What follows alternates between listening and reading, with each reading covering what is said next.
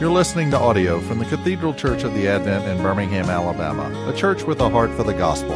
Find out more at adventbirmingham.org. Heavenly Father, we give you thanks, we give you praise for the gift of this beautiful day, this opportunity to gather together this morning. I give you great thanks for those who are gathered here and the wonderful way in which you knit us together as your people. We will reflect this morning on how you have come forth into the world in the gift of Jesus, your Son, how you extend yourself to us, how you call us into relationship with you and with one another. And I pray that as we reflect on that this morning, that by the power and the presence of your Holy Spirit, you would continue that good work in us. And this we ask, and ourselves we offer to you now in the name of your Son, who is Jesus Christ our Lord. Amen. So, and I'll read and or paraphrase for us as we go through. But we're in the 5th chapter of Mark's Gospel today. If you have your Bibles with you, we're in the 5th chapter of Mark's Gospel, and we had a couple of Sundays together, and we've been walking through Mark's Gospel, and I'll give just a super succinct summary of some of the things that we were talking about previously and some of the things that we saw previously. But one of the things, I tell you, this has been fascinating to me recently thinking about this. And I'd love for y'all's help in fleshing this out and thinking about the Gospels and reading through the Gospels. One of the things that's been particularly noteworthy and interesting to me is basically the Bible is literature. And what I mean by that is this, not that it makes it any less true or authoritative. It is true, it is authoritative. It's fascinating to think about, for instance, Mark in this instance, or John or Matthew or Luke, whomever. But clearly, this is a message that's the most important message in the world, and so they take great care in the way that they communicate it. But just like Zach this morning, or whoever is preaching or teaching, they take care in the way that the presentation, the sermon, the teaching, whatever it is arranged, in themes which continue throughout, and the way that one example comes before another point, the way that all this fits together to convey a truth that might take root with you and with me. And one of the things that's interesting about Mark's Gospel, we talked a little bit about, one, the understanding of discipleship, and the understanding of discipleship is following Jesus along the way, proximity to Jesus, being in relationship with Jesus, and it's not having all the answers, and it's not having it all together and perfect comprehension, but it's entering into that relationship with Jesus and following Him along the way. And certainly we see that throughout all of the Gospels. Encounters with Jesus provoke a response one way or the other. They're not. It's not a matter of indifference in encounter with Jesus. It forces people's hands to respond one way or another. And of course, some people will respond perhaps negatively initially, but will come around. But we see that it provokes a response from people. But we see in Mark's Gospel this understanding of Jesus, the necessity to follow Him and to be with Him along the way, and that the work of God is something, particularly in discipleship, is something which happens over time. And we started off with the parable of the seeds. And one of the things about the seeds, the sower sows the seed. The sower scatters the seed. And in some ways, it's graciously indiscriminate. The way that God scatters seed on all sorts of ground. And of course, seeds go into the ground, and there's a certain amount of growth that happens that we don't see. That's in some ways mysterious to you and to me. It's happening. God is bringing it about, but we don't see it. And the other thing that we talked about thematically is what is called the sandwich technique, and we'll see this some as we're going through, particularly in chapter 6, how Mark will insert basically a story within stories to shed light on the whole. That'll insert something to shed light on the whole. And the last time we met, again, a few weeks ago, we looked at Jesus healing the Gerasene demoniac, the man with many demons, and we saw the ability of Jesus to address the storms of this life that are external and internal. Right before that, Jesus stills the waters of the sea, and the disciples are amazed. Who then is this? Who then is this that even the wind and the waves obey him? And he steps off onto shore, and it's the Gerasene demoniac, with the man with the legion of demons, and that harrowing account. And we see at the end of it that for this man it was an internal storm. And again, that's something we can all relate to, right? Experiencing external storms in our lives and experiencing internal storms in our lives. And I would say that often it's the internal storms that are much more difficult than the external ones. But we find amazingly that the man is clothed and in his right mind, and the people are afraid, and they ask Jesus to leave. And the man, of course, wants to go with Jesus, and Jesus says no. And this it's a fascinating example of what evangelism looks like.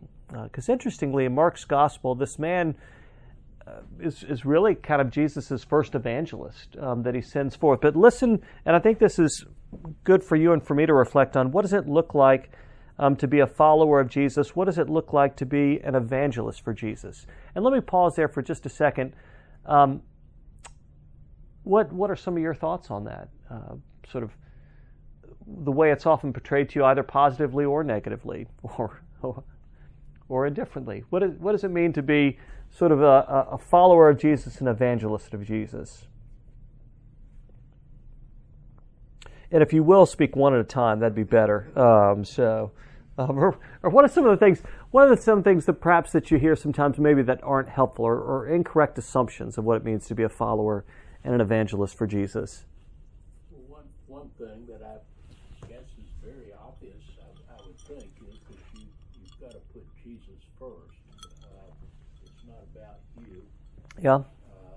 It's not about all of the distractions and things that we're surrounded by. It's just, it really is just purely about Jesus. Mm-hmm. For yourself and for the people that you're, evangelizing. Mm-hmm. Mm-hmm.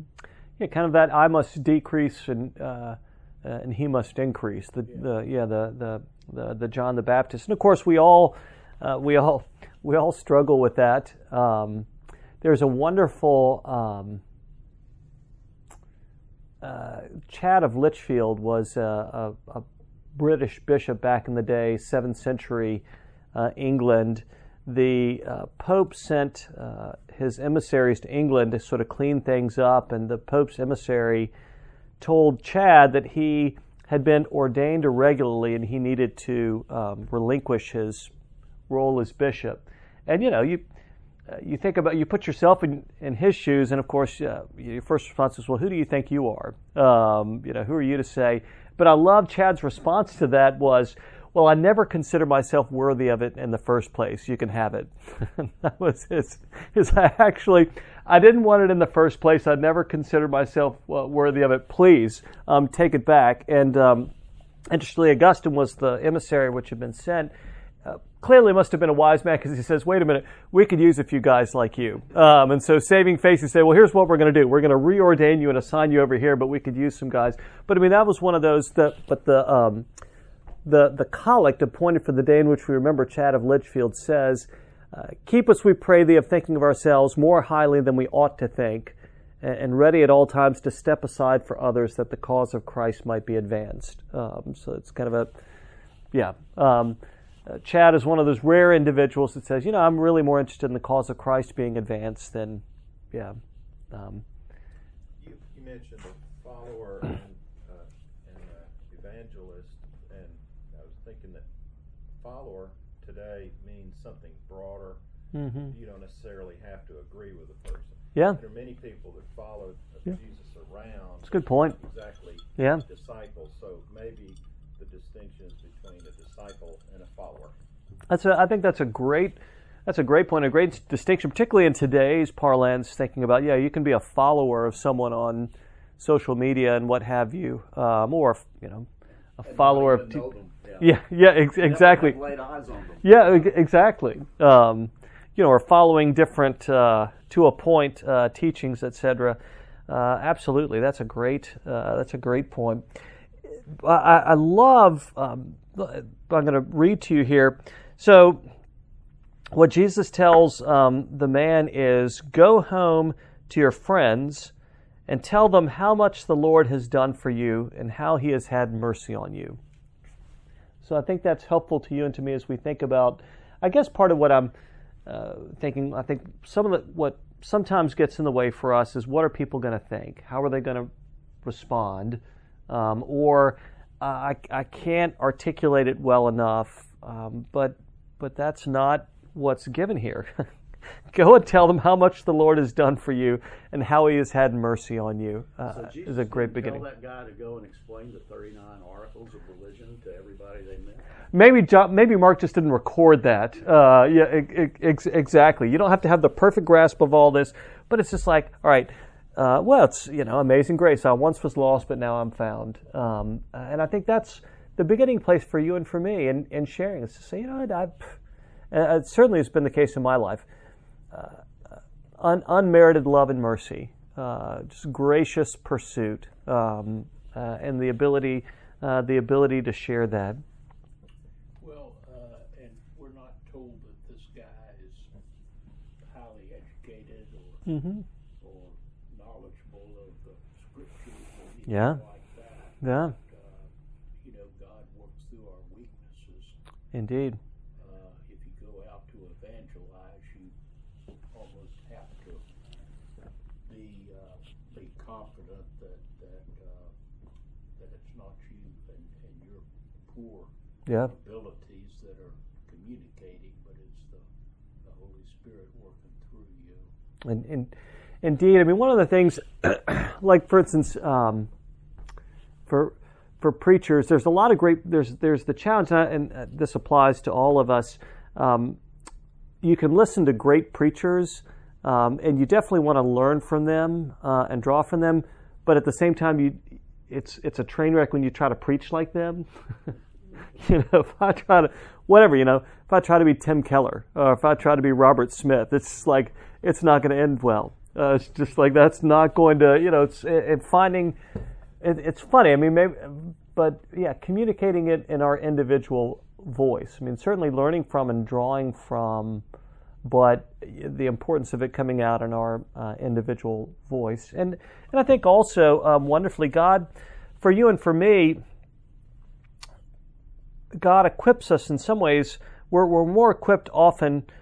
We love God can do whatever God wants and enable us to connect with whomever. But oftentimes there are people with whom we connect more naturally. That's more of our effective evangelistic range, if you will, or people that I think that's often the case. And that's not a bad thing to say they're those that I more naturally connect with and communicate with. Well, let's move into 5 here. We have 2 instances of healing. We actually have 3 in chapter 5. The last round we covered the Gerasene demoniac. But this is one of those, once again, where a story is inserted within this. It's kind of long, but let me just go ahead and read all of it. I think I know it's important. So let me read all of it here, and if you will, bear with me. And when Jesus had crossed again in the boat to the other side, because you remember the people there asked Jesus to leave after the demons went into the pigs and the pigs ran into the sea, and the man who had previously been bound was now free.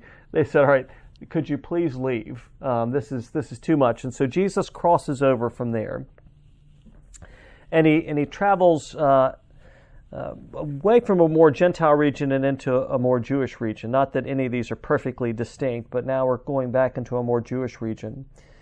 And when Jesus had crossed again in the boat to the other side, a great crowd gathered about him, and he was beside the sea. Then came one of the rulers of the synagogue, Jairus by name, and seeing him, he fell at his feet and implored him earnestly, saying, My little daughter is at the point of death. Come and lay your hands on her so that she may be made well and live. And he went with him. And a great crowd followed him and thronged about him. And there was a woman who had a discharge of blood for 12 years, who had suffered much under many physicians, and had spent all that she had, and was no better, but rather grew worse. She had heard the reports about Jesus, and came up behind him in the crowd, and touched his garment. For she said, If I touch even his garments, I will be made well. And immediately the flow of blood dried up, and she felt in her body that she was healed of her disease. And Jesus, perceiving in himself that power had gone out from him, immediately turned about in the crowd and said, Who touched my garments? And his disciples said to him, You see the crowd pressing around you, and yet you say, Who touched me? And he looked around to see who had done it. But the woman, knowing what had happened to her, came in fear and trembling, and fell down before him, and told him the whole truth. And he said to her, Daughter, your faith has made you well. Go in peace, and be healed of your disease. While he was still speaking, there came from the ruler's house some who said, Your daughter is dead. Why trouble the teacher any further? But overhearing what they said, Jesus said to the ruler of the synagogue, Do not fear, only believe. And he allowed no one to follow him except Peter and James and John, the brother of James. And they came to the house of the ruler of the synagogue, and Jesus saw a commotion, people weeping and wailing loudly. And when he had entered, he said to them, Why are you making a commotion and weeping? The child is not dead, but sleeping. And they laughed at him. But he put them all outside, and took the child's father and mother, and those who were with him, and went in where the child was. Taking her by the hand, he said to her, Talitha cumi, which means, Little girl, I say to you, arise. And immediately the girl got up and began walking, for she was 12 years of age.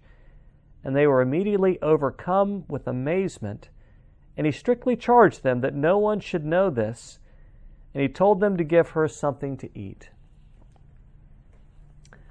A number of things to say, but first to all gather here, any immediate reactions to that, whatever they may be? Reactions, questions, thoughts? In a way, it would seem that her touching the garment was what did it, but he says it was your faith that made you well. Mm-hmm. So, I mean, she touched out in faith, but it wasn't her touching that made her well. That's a good point, Tommy. But power did go out of it. Mm-hmm. Yeah, absolutely. Yes, right. Well, and it's also not even her faith. In verse 28, if she had a sense, if I touch his garment, I will be made well. Mm-hmm. Where did that come from? Mm-hmm. That she was given to her, that idea of. Mm-hmm.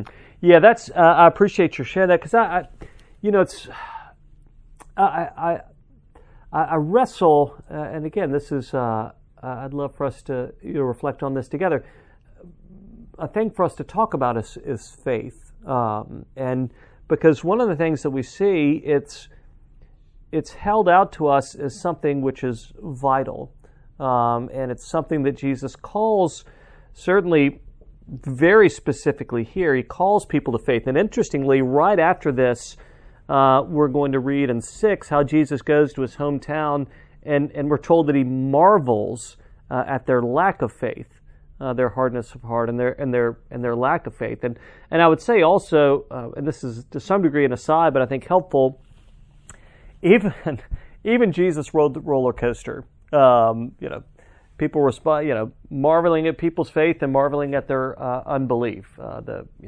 Things going well, things going terribly. All that emotional roller coaster we see Jesus experiencing as well. One of the things in Mark's gospel, Mark is unafraid to present Jesus in his humanity and very clearly in his divinity as well. But Mark is very unafraid. But yeah, talking about faith, we hear about the importance of faith, and we long for it and desire it, and yet we also hear about faith being a gift, and thinking about faith being a gift, something that God gives to you and to me, And I think also there's the challenge when thinking about faith that we remember the importance of the object of the faith, because at least for me, I can get too caught up in how much faith I have. I mean, it's so easy for me to basically turn everything to being about me. How much faith do I have? And basically we can shame ourselves. Gosh, if I only, I should have more. I wish I had more. If I had more. But we hear about faith being a gift as well. So it's just interesting. We hear about people being called to faith, but it being a gift. So anyway, that's clear, right? Kind of juxtaposed Yeah. up against a girl who's dead, who can't reach out. I mean, exactly. Her faith didn't raise her. And the faith of parents. Right. That's good. Yeah. The very last words in that section kind of struck me too, where it says, and told them to give her something to eat. Mm-hmm. Because when he himself is resurrected and appears to the disciples, Yeah. it's like, y'all got something to eat, and he eats a piece of fish. Right. Well, in some ways that seems to sort of reinforce the fact that this really is a bodily, physical resurrection, and it's not just some astral plane, spiritual, Yes. pie in the sky thing. Right. It's real. Yeah. And, Absolutely. it's physical.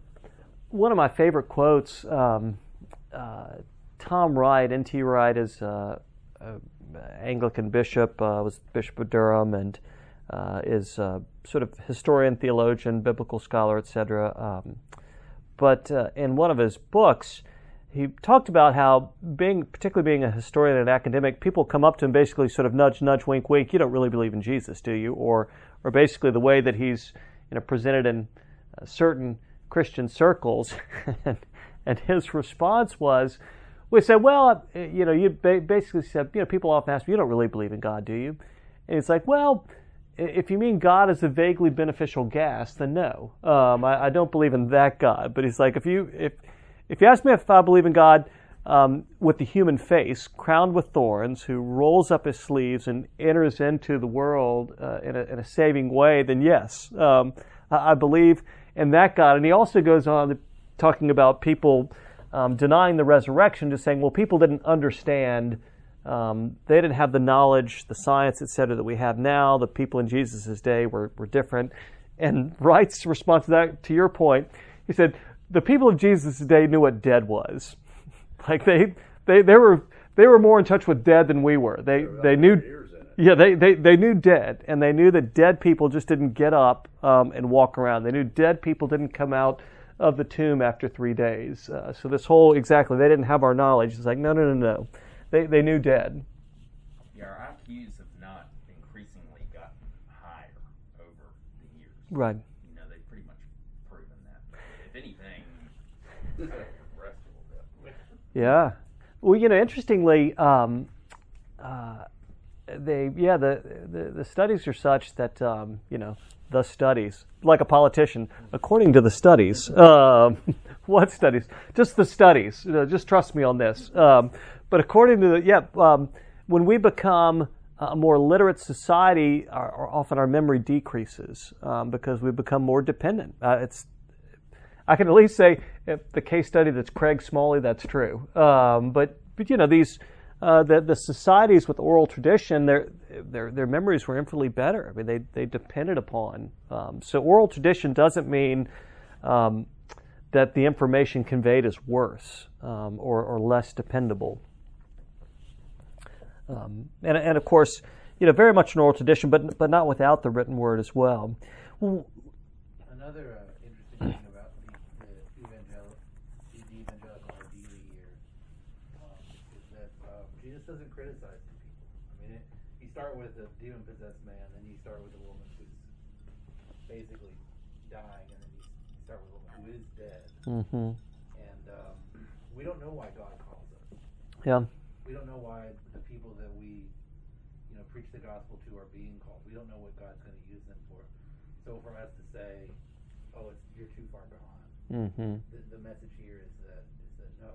Absolutely. There's no healing that God can't do. No, that's a great point. I mean, there's no place where one is too far gone and God is unwilling or unable to heal. And that's actually, I appreciate your sharing that. That's one of the chief things wanted to highlight here in chapter 5, and I think we can readily relate to these situations in that a couple of things I think that it highlights. One is human inability and limitations, or if you don't want to say human inability, human limitations. I mean, we see human limitations here. I mean, one of the we see Jairus, who was the ruler of the synagogue, and kind of what that means.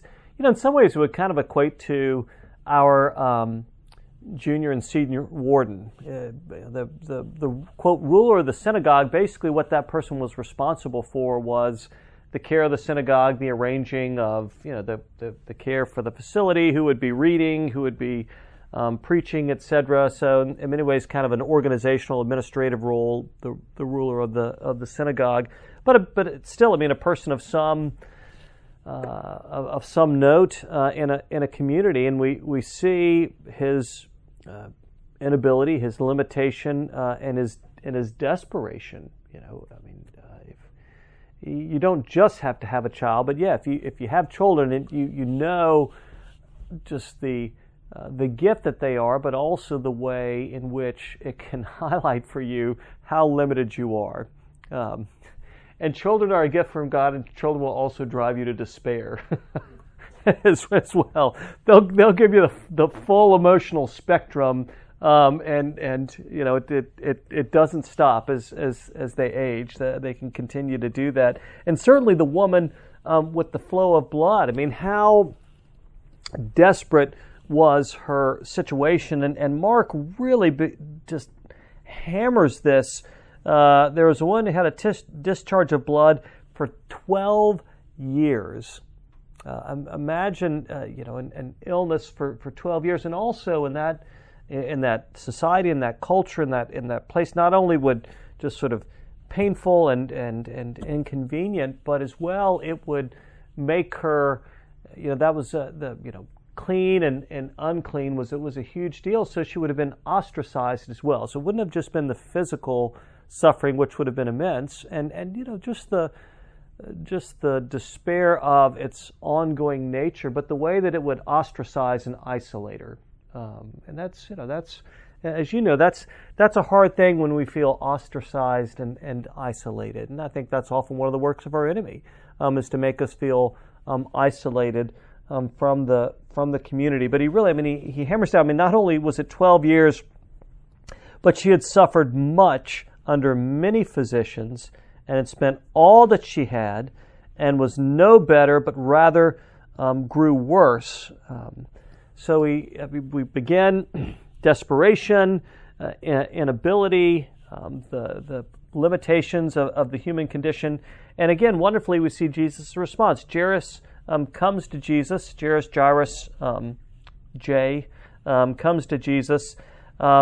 And implored him earnestly. I mean, he fell at the feet of Jesus. And often, I think in God's graciousness, and you're welcome to agree or disagree, one of the things that often brings about faith for you and for me is desperation. If you don't want to go that far, call it limitation, where it's just like, all right, I've exhausted, and with the woman here, how many times have you and I in the human condition, the first thing we do is exhaust all of our avenues before we begin to turn. It's like, all right, I have to exhaust every avenue possible before I'll try Jesus. But we see the desperation as he falls at Jesus' feet. I mean, this is even in today's time, but I mean, this was a culture very concerned with honor, and clearly he doesn't care about that. He's concerned for his daughter, and we see his recognition that there's something dramatically different about Jesus, and wonderfully, I mean, Mark says this succinctly, and he went with him. Jesus went with him. That's significant. That then and there, he comes to Jesus, and Jesus doesn't put him off.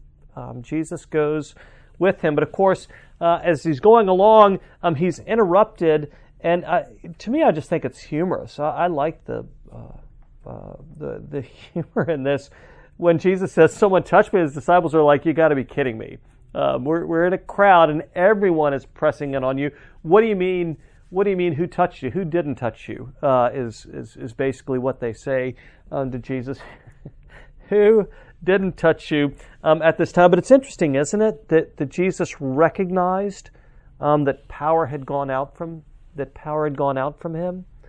There was the recognition of that, but also we see, and y'all are welcome to comment on this, but we see wonderfully the nature and the character of God is that Jesus. It wasn't as if he felt upset. Now I have less power. I'm pretty sure those batteries recharged right away. But he wanted to offer her more than just a physical healing. He wanted to offer, of course, ultimately the healing that the relationship with him will bring. More than just physical healing, but a spiritual, emotional, a mental healing, really a total restoration. And you might imagine, once again, faith compelled her, but she didn't have all the answers or all together, but there was that realization that I should go to him.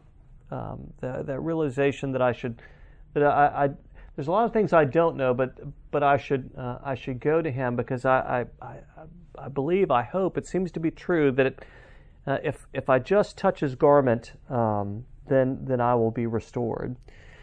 One of my favorite novels. Have any of y'all ever read any Wendell Berry? That's fine. We know you have. Yeah, I was gonna say I usually expect crickets. Have you Danielle Steele? Anybody? I don't know if y'all read any. But yeah. But anyway, Wendell Berry. But this is one of my faves. Jayber Crow is. But when he one definition of faith at one point, the main character Jayber says, "But faith is not necessarily or not soon a resting place." Is what he says. It's interesting. But faith is not necessarily or not soon a resting place. Faith puts you out on a wide river in a boat, in the fog, in the dark. Even a man of faith knows that we've all got to go through enough to kill us. But this idea of faith, in some ways, faith, I think, is so many things. Sometimes faith is a tremendous comfort to you and to me, but it's also sometimes faith compels us. It pushes us out of the comfortable. Sometimes faith comforts us, and sometimes faith pushes us out of the comfortable. And I think we see one of those instances here with this woman. Faith pushes her out to risk going out into the crowd and to risk reaching out and touching Jesus' garments with the belief that healing will go forth. And of course, in the midst of all of this, probably to the exasperation of Jairus, Jesus stops. Wonderfully, we see God's timing in all of this, but also there's not the same. There's the realization in Jesus' timing that kind of the point that was made earlier. I'm not going to get there too late.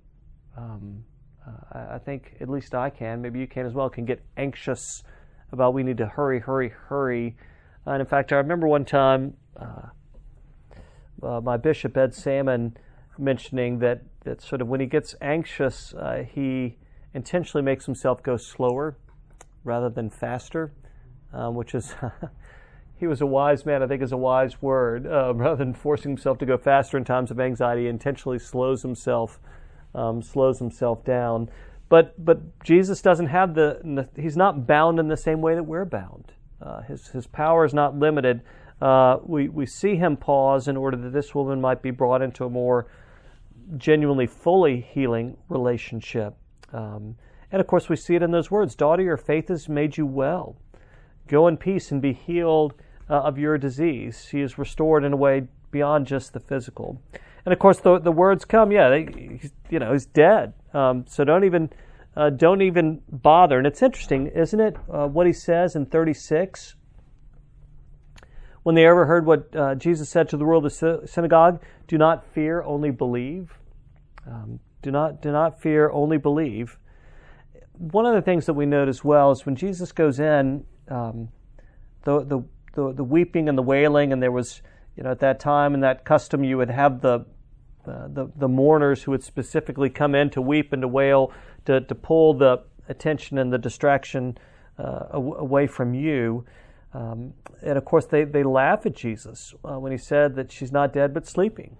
They laugh, and wonderfully we'll see that ultimately the resurrection will laugh at death. This is a moment where they laugh at him, but Jesus will show. But it's interesting. One of the things that's noteworthy, and beginning back in 5, when this man comes with Jesus with the legion of unclean spirits, there's no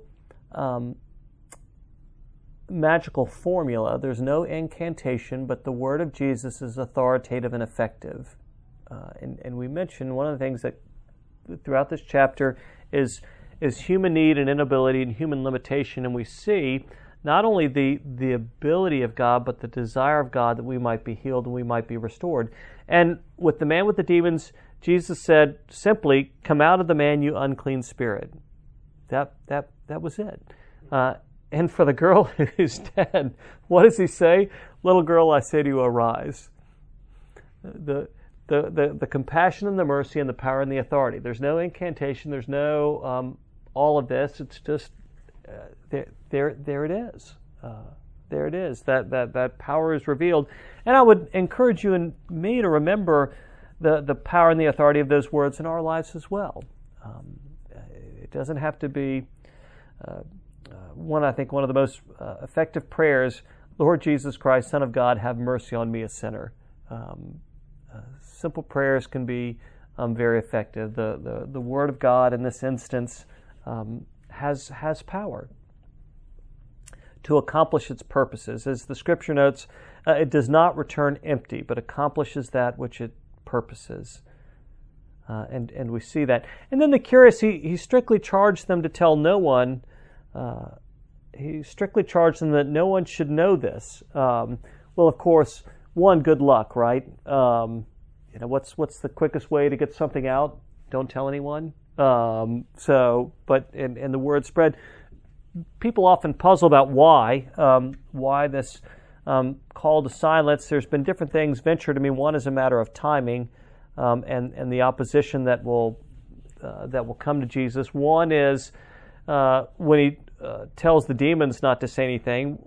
Obvious that they're not to be his spokespeople.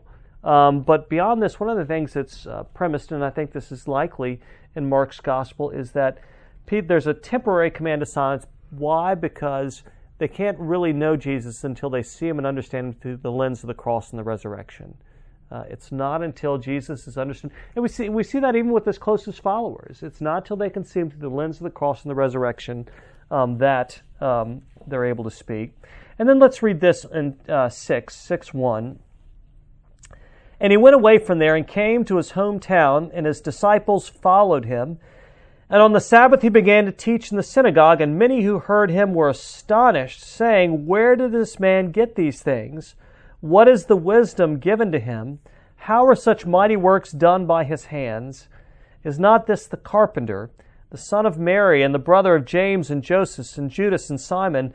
And are not his sisters here with us?' And they took offense at him. And Jesus said to them, 'A prophet is not without honor, except in his hometown and among his relatives and in his own household.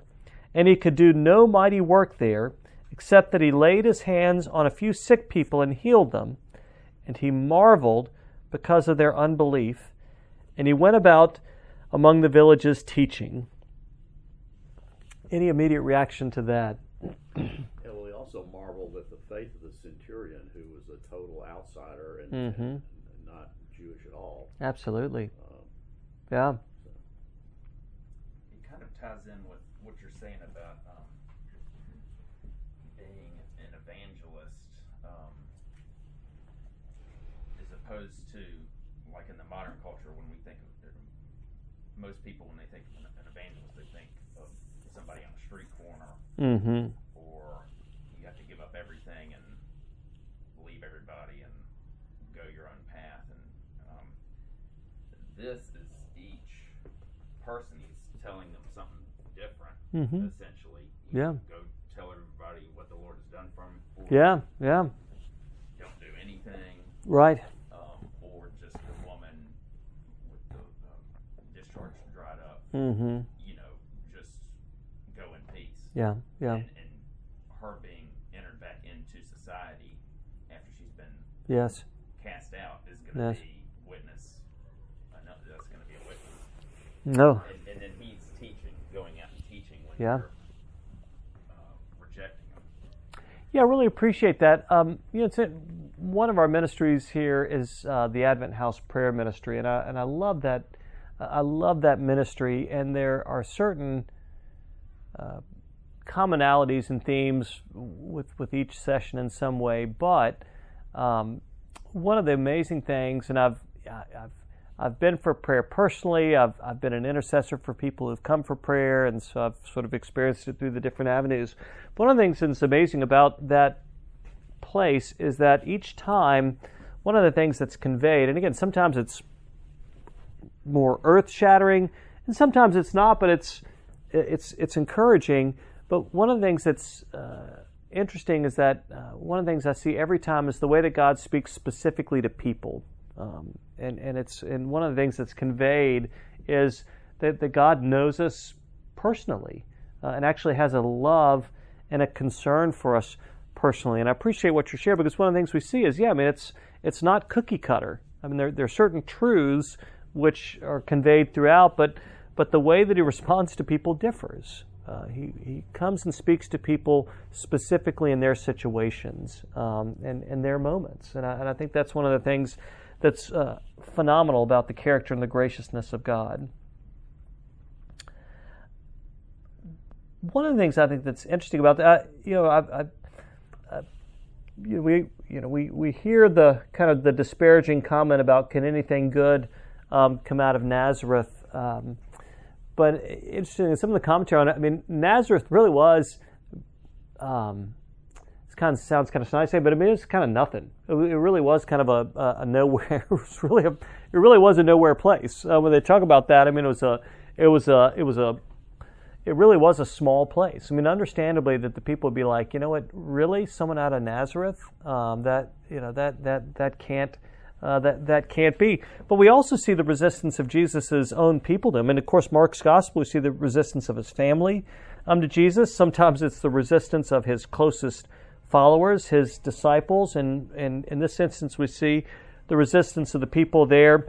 One of the things I think this kind of an intriguing thing, and again, unique about Mark, and he could do no mighty work there, except that he laid his hands on a few sick people and healed them. Actually, I would consider that a huge win in my ministry. But this is Jesus we're talking about. But isn't that interesting that Mark says, and he could do no mighty work there. So we've been talking about faith, and it's about God, and it's not about you and me. Amen. And yet there's the importance of faith in relationship and in response to Jesus. He marvels at the lack of faith among these people. But one of the things I think is helpful for us to note and reflect on when we think about this encounter with Jesus in his hometown and their resistance to him is that in some ways they were offended at how common Jesus was. They were offended at how common Jesus was, and I think that's a trapping for you and for me as well. Don't we often want God to move in spectacular ways or through spectacular people? And sometimes it offends us the way that God moves through people that aren't spectacular, or responds to our situation in a way that just seems more common. And we can be like, well, that's not fantastic enough. I think this is something that applies to you and to me as well. They were offended at how common Jesus was. They were resistant to the way that God chose to move. And in many ways, they were no different than all the other people that wanted spectacular signs and wonders. That makes me think about that collect that says God chiefly shows His power in Mercy and pity. rather than acts of unbelievable sights. So that's a great whose almighty power is shown chiefly in mercy and pity. This compassion, this kindness. Things that it's the Beatitudes, right? You've got a story that's a perfect illustration of that, and I can't remember the exact details. Mm-hmm. But you were like at the end of your rope about something, and I don't know whether it was financial or some other. It's a lot of stories. You went finally in desperation. You went to see somebody, and they said, "Oh well, let's look at this," and they like pull the rabbit out of the hat and problem solved. Right? Do you remember what I'm talking about? Absolutely. Well, it could be any. Yeah, definitely. It could be any number of stories. Like a banker or somebody. Yeah. Well, it was a friend of mine. That's it. Yeah, this one was a friend of mine, and he. It was great because this is one of those. So, he and his family were moving away from Charleston back to Virginia, and they weren't able to sell their house. Last minute, were able to rent the house. They had 4 kids. This is unlike me. I could extend this story, but I won't. But they had all these fiascos leaving, but they get a call, a couple months later from the renters, and the house had termites.